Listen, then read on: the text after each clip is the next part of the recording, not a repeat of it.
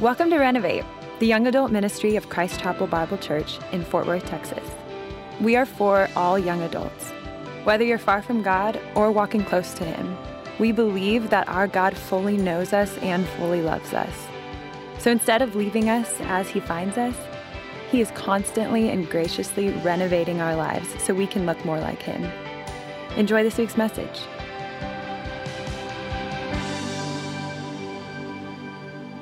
Good evening. How are you doing? Pretty good. All right. Fantastic. So my name is Josh Storie. I have the privilege of being the young adult teaching pastor here. I am also a fairly standard issue, middle-class, suburban white guy. And growing up, that's kind of who I was. That's kind of the life that I had. I was very fortunate to have a family, a really good network around me. I had access to a good education. I didn't grow up with a silver spoon in my mouth or vacationing in the Hamptons, but life was good. I had, by the grace of God, I had a very great life growing up, and as a result, I have never personally experienced injustice. I just haven't. I've just never personally experienced injustice. And what I found is that because I had never experienced injustice, my personal experience shaped the way that I viewed the stories of injustice that I heard about in the culture, right? Because I had just never experienced it. And so best case scenario, how that played out is that I was just apathetic or indifferent. I just didn't really care about the injustice just because it didn't pertain to me. Worst case scenario, I would move into these places in my heart where I would minimize the pain of others because I didn't have anything to compare it to. My life experience had told me that I'm not really sure that that's how the world works. I'm not really sure that's what's happening out there. Right, so I would hear stories of systemic oppression or claims about systemic injustice. And because that wasn't my experience, I would kind of think, I don't know about that. I don't know. Like I would hear stories of systemic racism. And I'd be like, man, to be honest, like slavery was like 200 years ago. This is America. Things are equal, right? Like there's equality. Like you can be whatever you want to be out here, right? Like we've had a black president. So why would we ever think that there's not equality? Like what are we complaining about? To be completely honest, there have been moments in my life where that was my posture towards injustice. Because I approached it with my own view of the world and my own personal experience, which was I had never experienced it. So I questioned whether the experiences of others were actually valid or not. And then I read the Bible.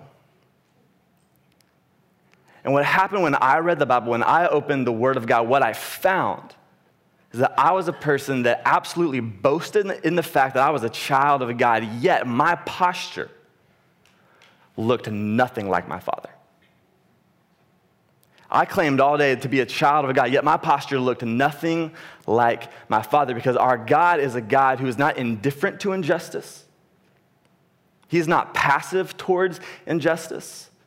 He does not minimize the pain of others. Our God is a God of grace and compassion and mercy and a God of justice. And His posture toward those who are made in His image, whose dignity is under attack, His posture is one of compassion and justice and caring deeply about their suffering.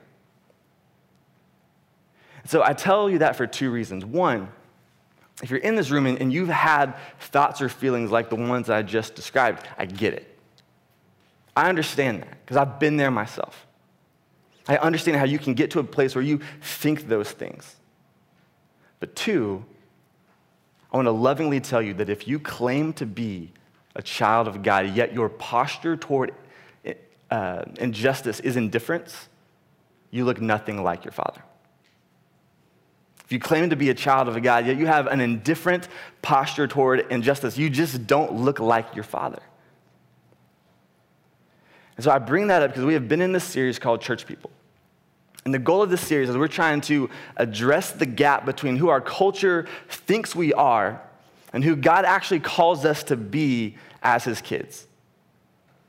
Because the reality is that oftentimes when the world looks at us, they see people that best case scenario are indifferent to injustice Or worst case scenario, they are either minimizing the pain of others or maybe even facilitating some of that injustice. When in reality, what we see in Scripture, we have a God who calls his kids to look like him, that has a posture of compassion towards those who are suffering injustice. And so what I want to do tonight is I want to talk about how do we become children of God that look like our Father?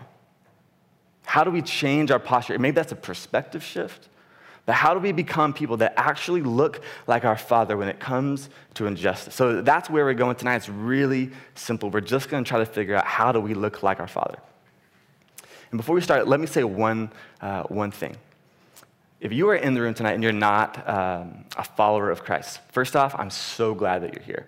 I realize that you could be doing a ton of other things on a Wednesday night, so it means a lot that you'd even entertain the idea of walking in this place. But what I want you to know is that if somewhere along the way, like your hang-up about Christianity or your hang-up about Jesus, is that you've seen his followers and you've seen this kind of inconsistency, and you think, man, some of those Christians, man, they've just done some heinous things. And I want you to know that, Christians have done a ton of amazing things in the name of Christ to actually push back darkness in the world, but we've also done some things that have given us a black eye. So if your hang-up is that we've done some unjust things, I think that's a valid hang-up. I really do. But my hope tonight is that you get to see behind the curtain and you get to see who our God is, what our God's heart for injustice actually is. Because I don't want you to miss the beauty of who our God is because some of his followers have just not done a great job representing him accurately. So my hope for you, if you're in this room, is that that is what you take away tonight. So as we get started, we need to define a couple things. Right? I think it's important to define the terms that we use. If you know me, I love clarity. It's my favorite thing in the world. So I want us to be on the same page. So we need to define what we mean when we say justice. Right? If I say the word justice, there's probably just a bunch of different definitions and ideas, and so I want us to be clear on what I'm talking about tonight when I say the word justice. I'm talking specifically about a Hebrew word called mishpat. Mishpat. Everyone say mishpat. Just rolls off the tongue. It's like Francisco. It's just fun to say, right? Mishpat. The word mishpat is a fascinating word. It's used 421 times in the Old Testament. That's a lot of times, right? But this word mishpat is different than kind of our kind of modern Western understanding of what justice is. When we talk about justice, we typically think of what we call a retributive sense of justice. And what a retributive sense of justice means is that it is the punishing of those who do wrong. Right? So kind of our modern courtroom kind of scene where if you do wrong, you pay for that. Either you do jail time, you pay a fine, you do something. There's retribution made for the wrong that you've done. And there are moments when mishpat is used in a retributive sense, but 90% of the time, an overwhelming majority of the time when mishpat is used in Scripture, it's not used in a retributive sense. It's used in what's called a restorative sense. Restorative sense. What a restorative sense means is that it is a sense that you are protecting the most vulnerable in a society. Restorative justice is about fighting for those who are most at risk of being taken advantage of. Those who are most at risk of being oppressed. Those who are most vulnerable in a society. That's what the word mishpat means. And that's the word justice that we're going to be talking about tonight. So an example of this is Micah 6:8. Micah 6:8 is a verse that talks about kind of who we are supposed to be as believers, and it says this. It says, "He has told you, O man, what is good. And what does the Lord require of you? But to do justly, and to love mercy, and to walk humbly with your God." That word for justly is the word mishpat. Now, when I grew up, this was a verse that didn't quite make sense to me. Because I couldn't understand how you could do justice and love mercy at the exact same time. Because if justice is people getting what they deserve, and mercy is people not getting what they deserve, those are in conflict, right? So if you view justice strictly in a retributive sense, then yeah, that doesn't make sense. You can't make people pay for their wrong, but also show them mercy at the same time. But if justice is restorative, if justice is this posture of, hey, I'm fighting for those who are vulnerable, those who are most at risk of being oppressed. If I'm trying to rally around and advocate those who are at risk of being oppressed, then showing mercy, man, those coincide. Because to care for the people who are most vulnerable in your society, it requires mercy to go along with it. Right, so I want us to have a right understanding of what I mean when I say justice. So if you hear the word justice tonight, we're talking about this word mishpat, that is this kind of restorative sense of justice. Now, maybe at this point you think, all right, I can get behind that. I understand that. Yes, justice is fighting for those who are vulnerable. But here's where things get dicey in our culture. We have a culture that disagrees on who the most vulnerable are. We have a culture that disagrees who is actually in need of mishpat, who actually deserves mishpat, right? So I want us to answer that question of who actually deserves justice. And the great thing about the Bible, and honestly, the great thing about God's heart when it comes to justice is that God is abundantly clear, right? God is very clear on who deserves justice. So let me show you a verse in Psalms. We'll put it up on the screen. This is Psalm 146.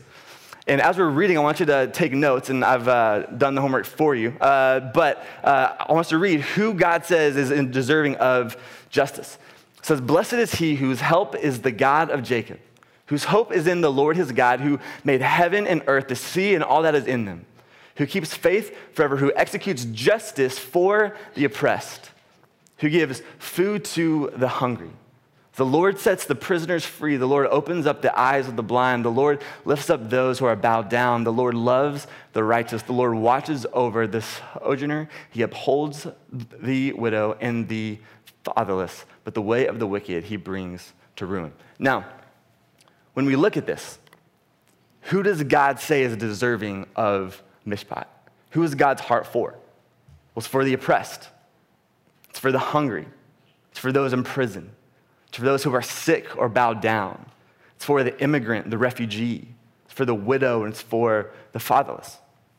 Right? This is who God's heart is for when it talks about who is most deserving of this kind of restorative justice that we're talking about. It's for these people. And it's all over Scripture. In fact, it's so all over Scripture that theologians have coined a term called the quartet of the vulnerable.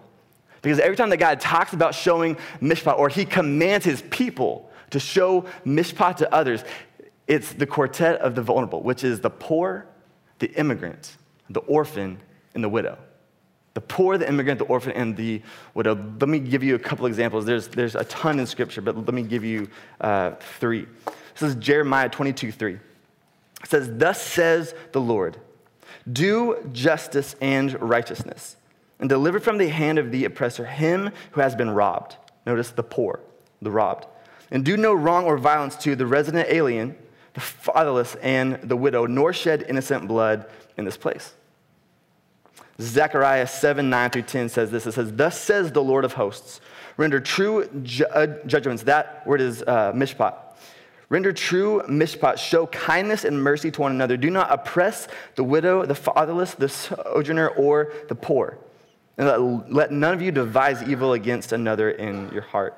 Lastly, Deuteronomy 27:19 says, "Cursed be anyone who perverts the justice due the sojourner, the fatherless, and the widow, and all the people shall say, Amen." All right, so it is clear scripturally who God's talking about, right? Who are those who are deserving of justice, aka who should we have a heart for? It's the poor, the orphan, the widow, and the foreigner, the immigrant, the refugee. Right? And so in our culture, who is that? Right? The poor, that's those who are experiencing homelessness. It's those who have fallen on hard times financially. Right? It's those who are in prison. Right? It's those who are not able to make ends meet. Right? Who is the orphan? It's those who are growing up without a father or without a mom. Right? If you read the statistics on fatherless kids in the U.S., it will break your heart.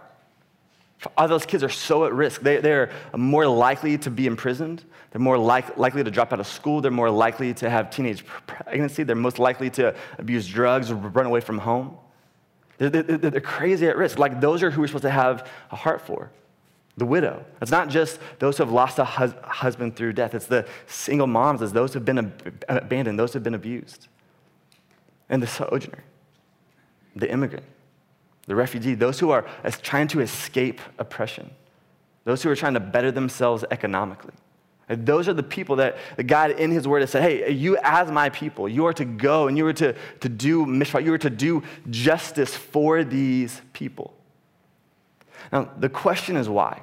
Because if you look all over Scripture, you see our God like 421 times uses this word and looks at his people and he says, hey, I want you to do this. I want you to do justice. I want you to do mishpat. And the question that we have to answer is why? Why is God so adamant about his people doing justice to these people specifically?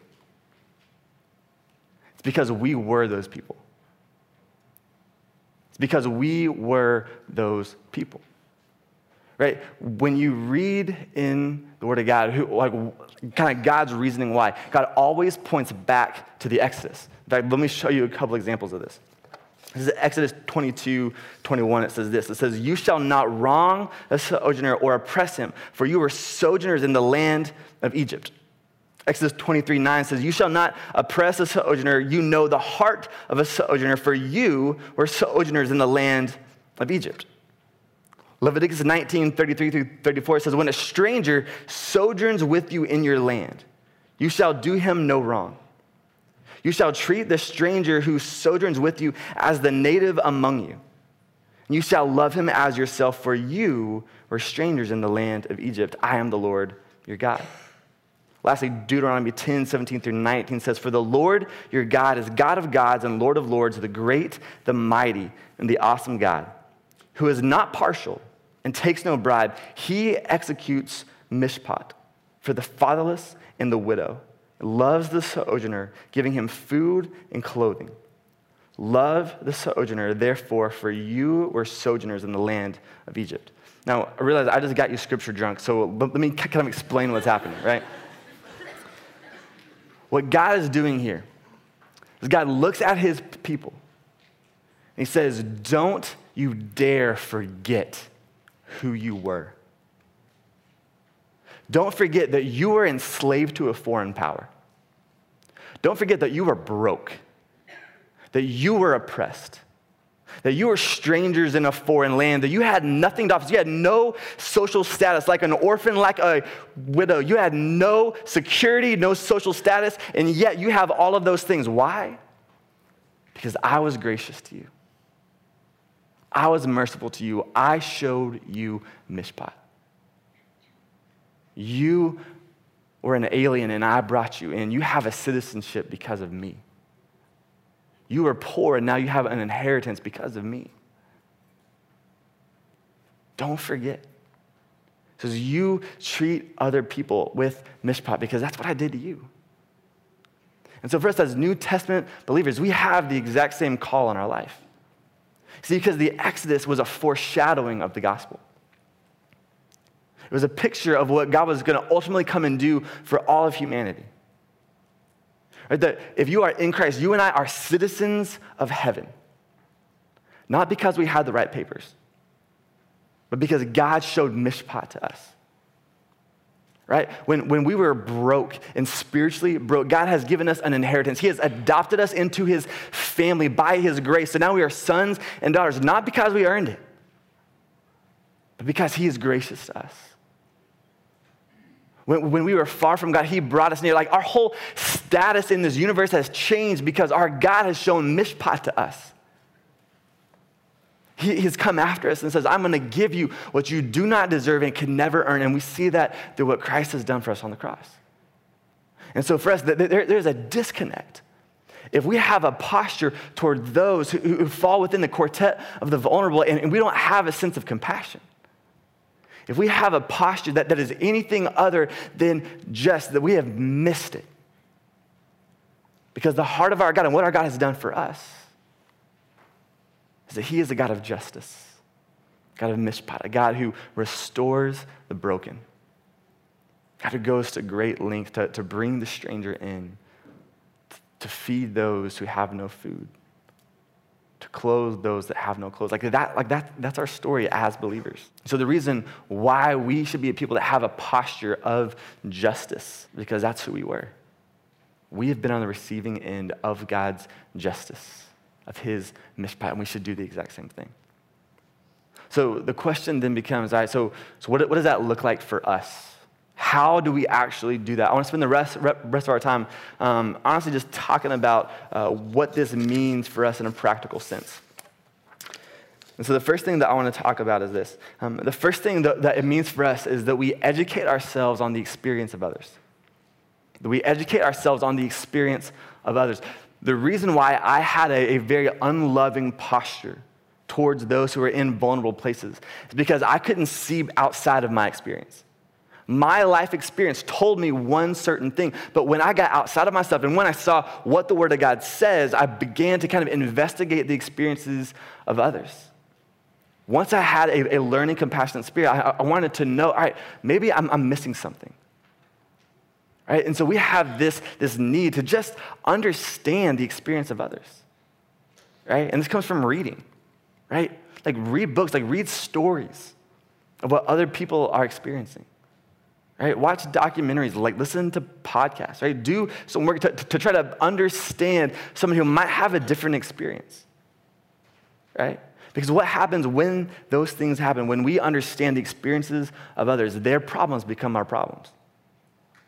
One of the problems is that we don't take the problems of others as our own problems. Right? And we'll actually post on Instagram a list of resources of just a place to start. If you're just wanting to read some books and kind of better understand this stuff, man, how do we actually educate ourselves? We'll go ahead and give you some resources. But within that also means having relationships with people that don't look like you, act like you, think like you, or behave like you.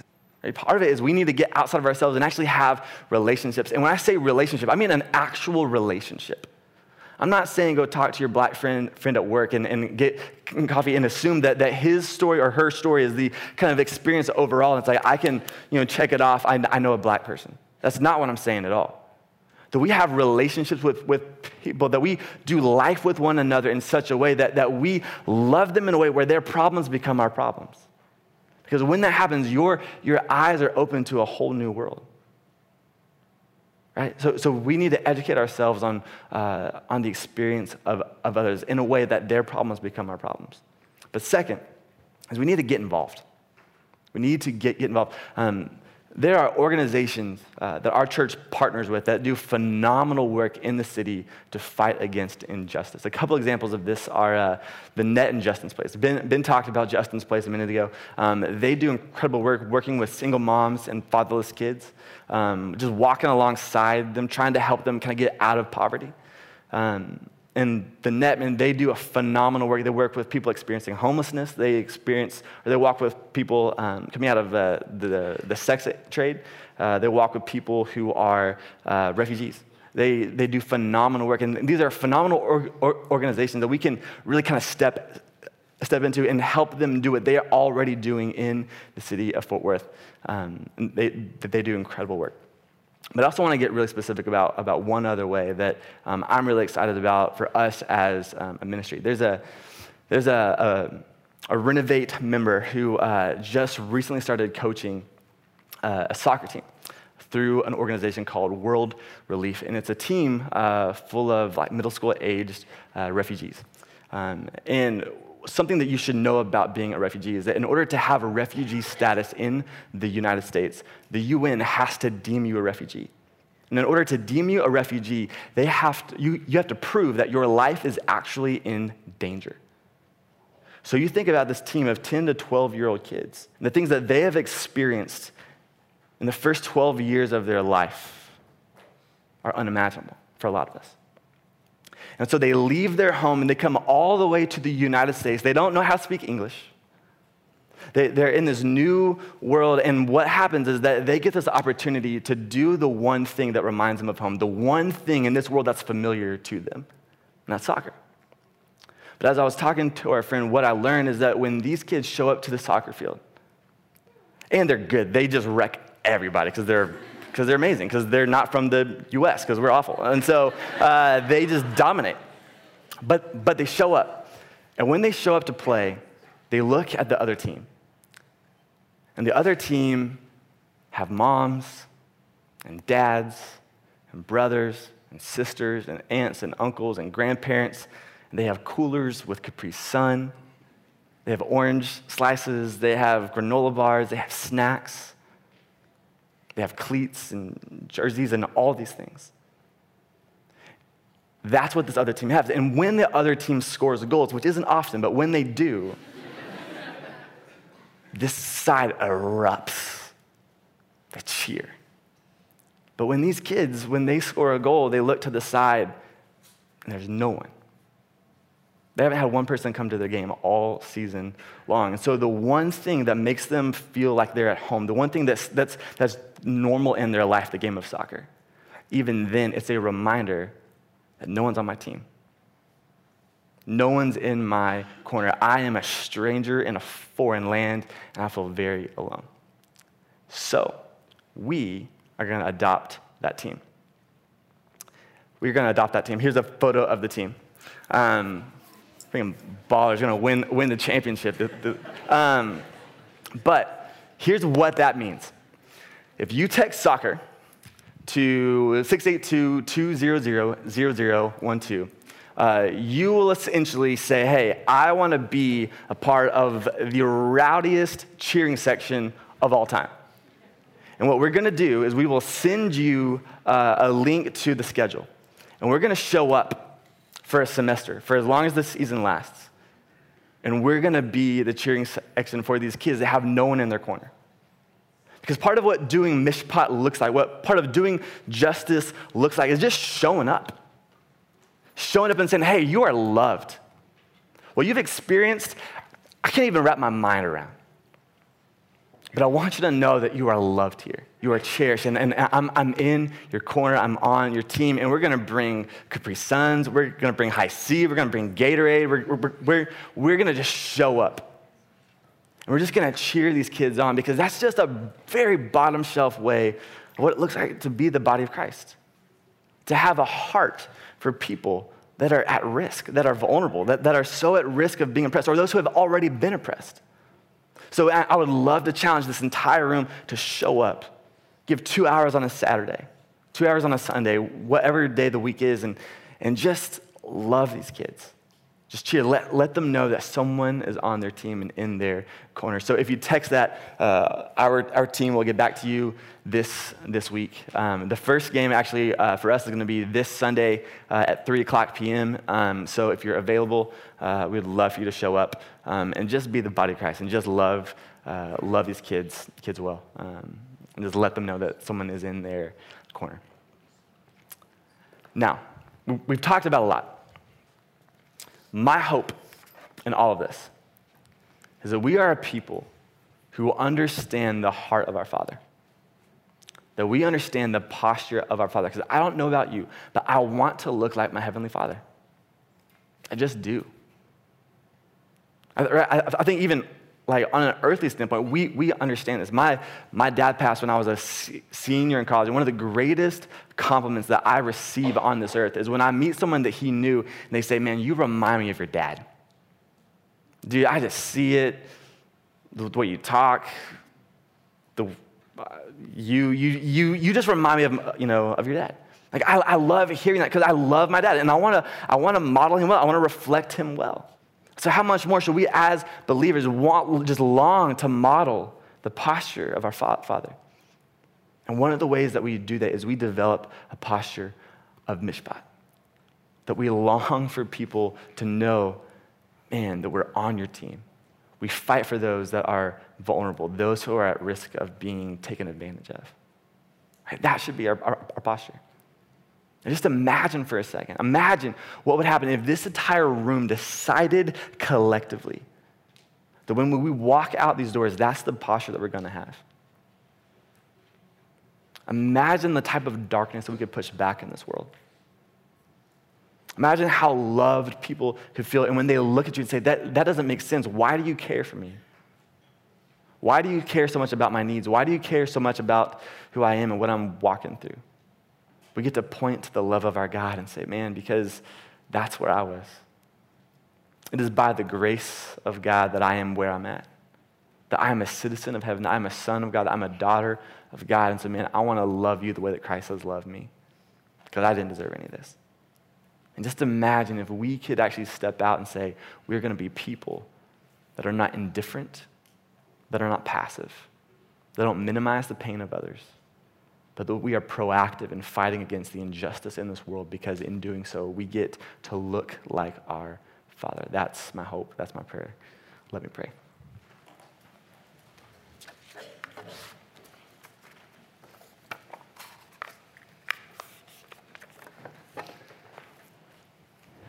Father, I'm just grateful. I'm grateful for you. Grateful that you don't treat our sins whether they deserve to be treated. Grateful that when we were far from you, that when we had nothing to offer you, that you drew near to us with grace, with compassion, mercy. God, my hope is that, for those of us who are in this room who maybe we've just become hard-hearted in some ways, or we've allowed our own experience to define the way that we look at the world or define the way that we look at others, God, will you graciously break us of that? God, will you give us the eyes to understand how we've actually been saved, how we have been brought near, how we have been given an inheritance. God, may that move us, may that stir us, may that change the way that we approach others, the way that we look at others. May we be a people of justice and mercy and grace and compassion. God, will you just do a work in our hearts? May the city look different, drastically different. May families be changed, may lives be changed, but may individuals be changed because a group of young adults in Fort Worth, Texas decided that they wanted to love people the way that you've loved us. God, will you use us to push back darkness in the city of Fort Worth and to make much of you? We love you. In your son's name we pray. Amen.